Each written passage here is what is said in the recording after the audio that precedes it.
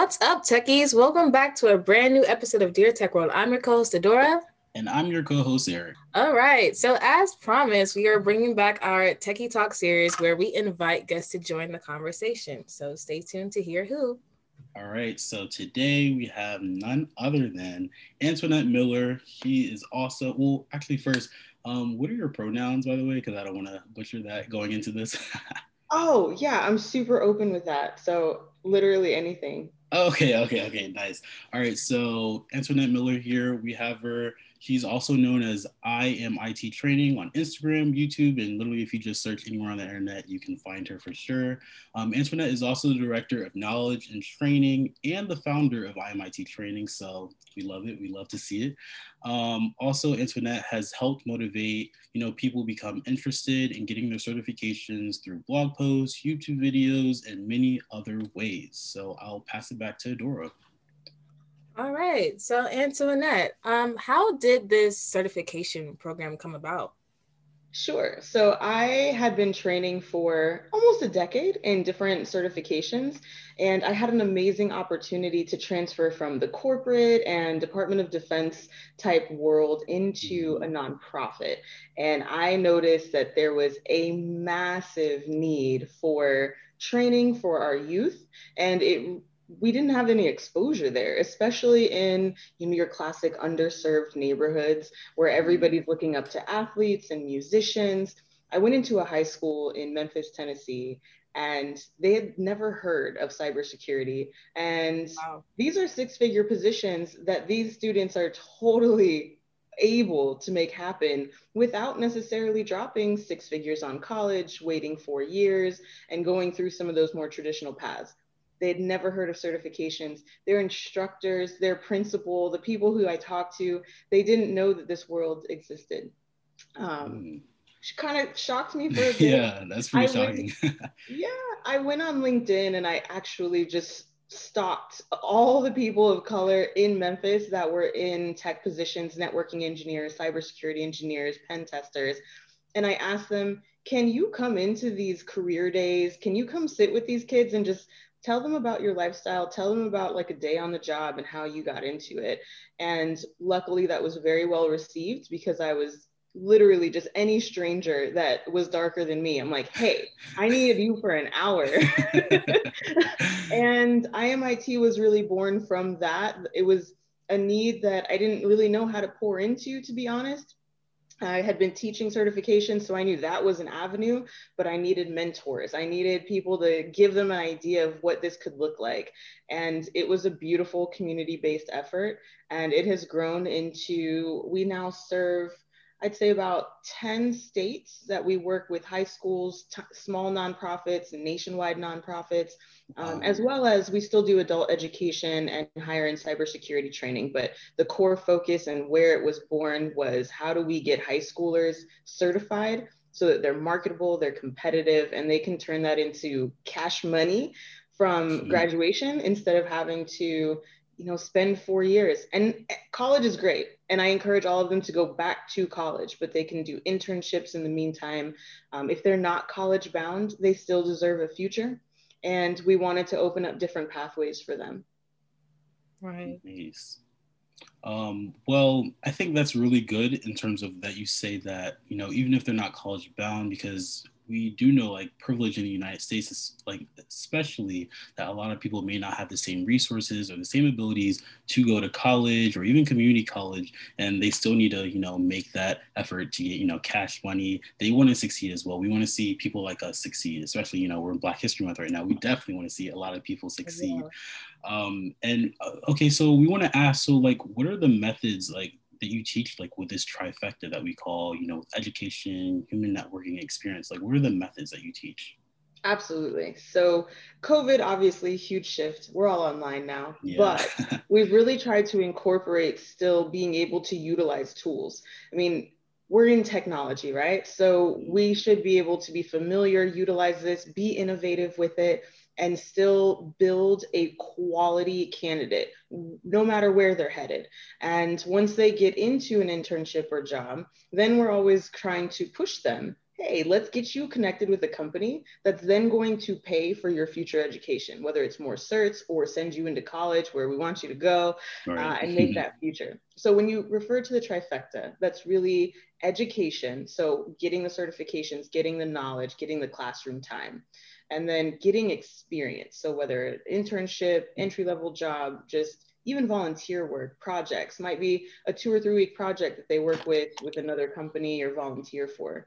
And then it's human networking, right? Who you know opens all the doors. That's forever been the case, and it will still be as we go forward. So ensuring that they have a LinkedIn profile, teaching them types of introductory verbiage, making sure that they're comfortable having those conversations. And my specialty is definitely in the classroom. So I try and know where I'm good and impart those skills on our students. So in the class experience, I'm always looking for them to lead some conversations that builds up their confidence and really hones in on their communication. We provide a lot of real life scenarios that they need to work through in class. So they have a little bit of experience that they can take into the conversation when they're interviewing, when they're talking to other people in their industry, and they have that confidence in the conversation, because how you present yourself and how you speak to your knowledge, even if you're still building knowledge, that's what's going to open a door for an opportunity. You can still be in class and eligible to go turn that into money. Right. Wow, great to I hear. really loved how you just mentioned like the really importance of human networking and just really teaching, young people to really build that confidence, because that's definitely something I even struggle with myself. And I just want to know how do you exactly go about figuring out what's the best way to build confidence for people who have imposter syndrome and feel like they're not really belonging in the space that they're in? Oh my goodness. I feel like I have slowly gone through that 10 different times in my career as I hit different levels or reach different companies. And it's all about knowing, for me, there's a couple bullet points. One, it's okay not to know something. And usually you don't hear that from an instructor or in an interview. It's all about how you say IDK. So to say it with, that's a really good question. Here's a little bit about what I do know, like in the range of that term or that question. But to be honest, that's part of what I'm studying right now. And I'm really excited to learn more. Recently, I can share, I was interviewing with Amazon. And for anybody who's ever looked into that or experienced that, it's a pretty intense process. And yeah, it's a huge company. I was excited. I'm like, there's this great opportunity to come on board with them for an awesome project. I interviewed, I went through lots of levels of interviews, and I can't tell you how many times they asked me a question that was so out of my scope. And I would constantly tell them, honestly, I love working with people who know how to answer that in a much better way than I do. But to be honest, my specialty is here. So I'll share with you what I do know. We'll have a laugh about how incredibly wrong I am. And then I'm going to Google that and I'll know in 24 hours what you're asking. And they seemed very open to it. I explained a couple things. I said, I think this is what this is, or I've worked with a team that was really good at that. And they appreciated it. They came back with really good feedback. I did not get the job. Let's be transparent. But it was a great experience for me to really use those skills and polish my interviewing. And it's all about connecting with the audience, right? So you don't have to know everything in tech. There's nobody who knows everything in tech. It's still growing. Tech is still in its growth pattern. There are boundaries that we have not pushed yet. So if you ever meet somebody who knows everything in technology, they're probably not the best person to have in your circle, because that arrogance will work you out of a position no matter how long you've been in the industry. Right.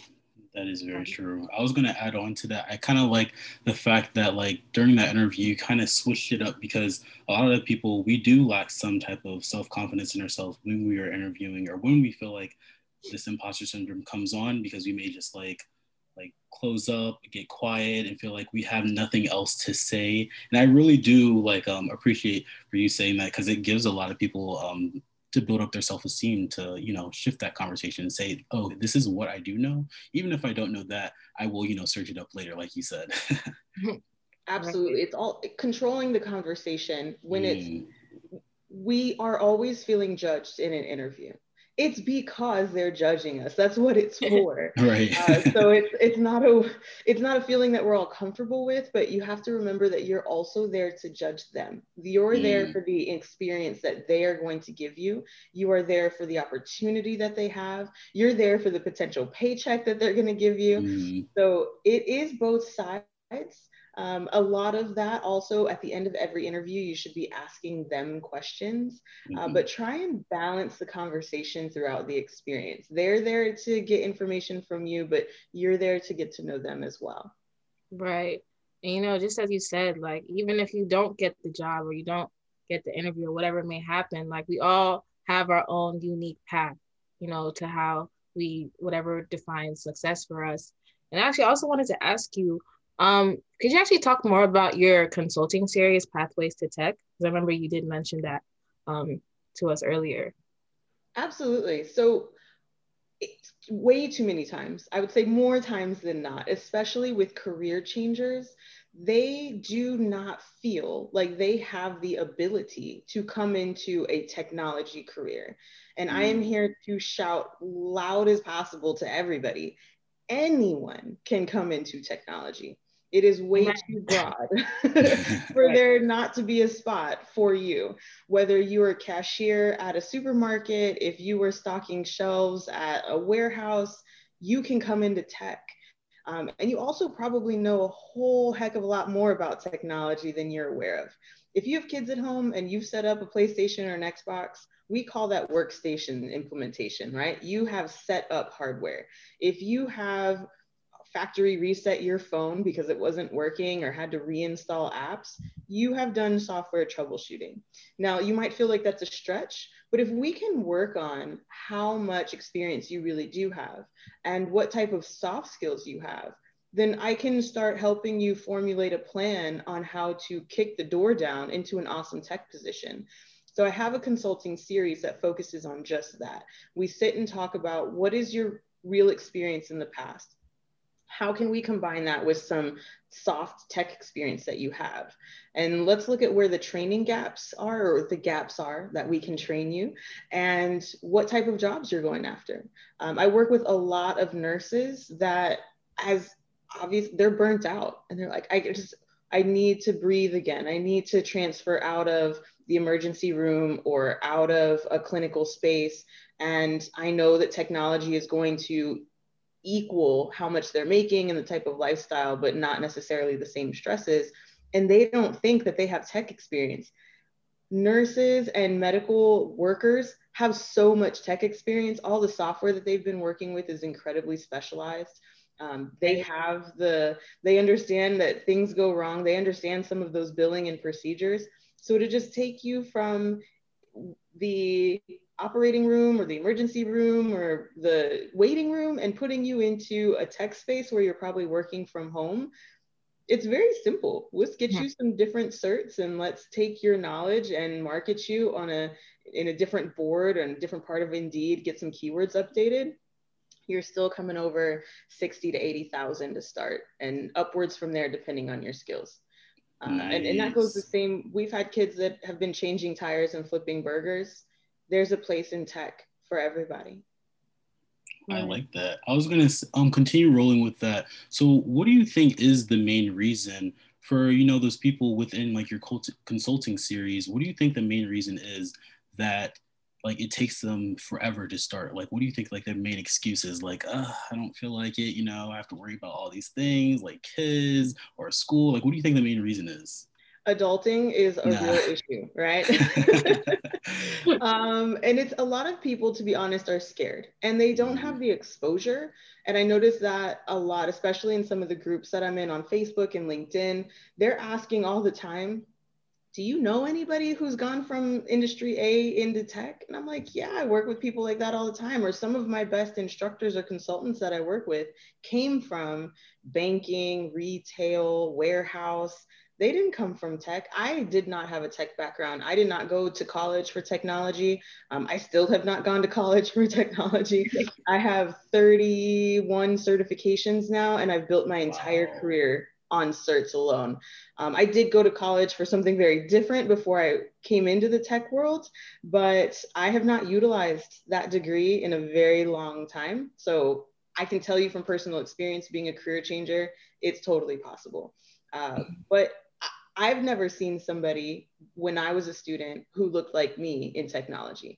Everything I watched online was Bill Gates, Professor Messer, everybody looked exactly the same and nobody looked like me. So as you and I and all of us infiltrate the world as we should with our heads held high and big goals, we are allowing other students of tech to see us. And it is not age specific. We're talking middle schoolers, high schoolers. I have students that are 40, 50, 60 years old. They need to know that our community has a huge place. They have a dominant place to be taken in technology. Right. Well, I'm going to say hats off to you for being, one of the trailblazers, for, being a career shifter for sure. Like, yes, like hats off to you. Right.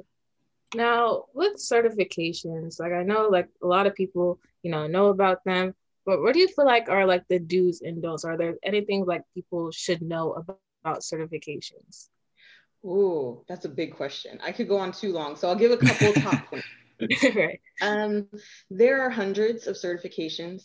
You do not need all of them. Honestly, I don't need all 30 of mine. I'm an instructor, so it's good to have this big portfolio, but I really focus on about 10 of them in the classroom, and you can get a job with one. My first tech job came when I was only halfway through my first one. And so you do not have to necessarily have your big achievement milestone of getting your certification before you start applying for opportunities. And I think that's something that's not well known across the education world or the tech world. My first tech job was a tech writer. I hated it, would not suggest it. It's not for my personality, but I got that after I tested for the first half of my CompTIA A+, but was still studying for the second half. Another thing to know is that it's actually common, and I would suggest changing jobs pretty often when you first come into technology, which sounds so weird because we always want that perfect resume of I've been there 5 years, I've been there 3 years. Right. Man, I had 3 tech jobs in my first 6 months in tech. Oh, wow.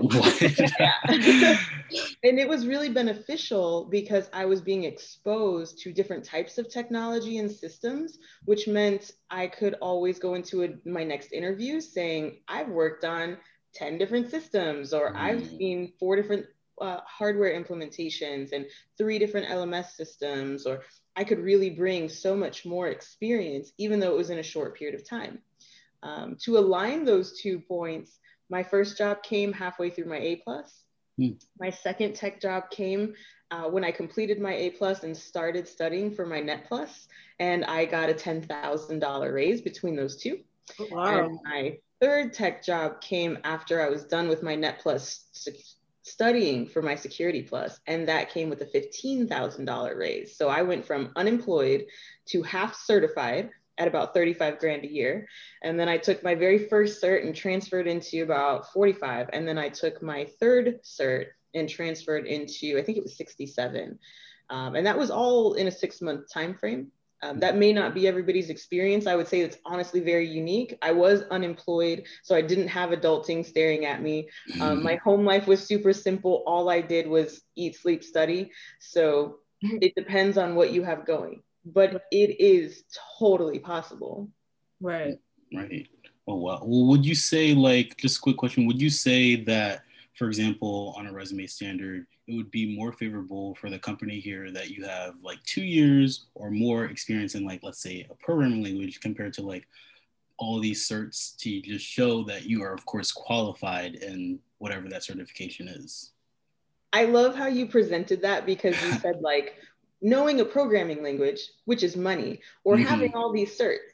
which is money. So either direction you go, to be honest, it's all about how you present it. So for me, I did not put dates on those tiny little positions that I had. I listed them under contract work and experience in general. So I was really hiding behind that. One of them lasted about 2 months, and one of them lasted about a month and a half. And I was heading into my third one, because that can be questioned in a very negative way, depending on how your interviewer perceives it. So you can really have some flux in tech in regards to listing your experience. So you can just list the languages that you're familiar with, and then let them ask you about the proficiency, right? So how long have you had experience in Python versus Java versus, I'm not a programmer, so I'm going to stop there before I say you're good. You're good. On the other side, if you have a certification, list it. And if you are studying for your next one, list it and put in progress. So if you already have your CompTIA A+ and you're going after your CompTIA Net+ or your CCNA from Cisco, you already have one, so you've got a milestone to brag on, and you're in the process of studying for another. So you should be able to bring some of that key terminology into an interview and say, I'm not certified. I'm expected to be certified here in the next 3 to 6 months, but I've already started looking at router implementation and configuration. I've done some troubleshooting labs online. You can still brag about things that you just read about the morning of, as long as you are confident in that definition and you're okay with letting them know that you don't know the deeper questions yet.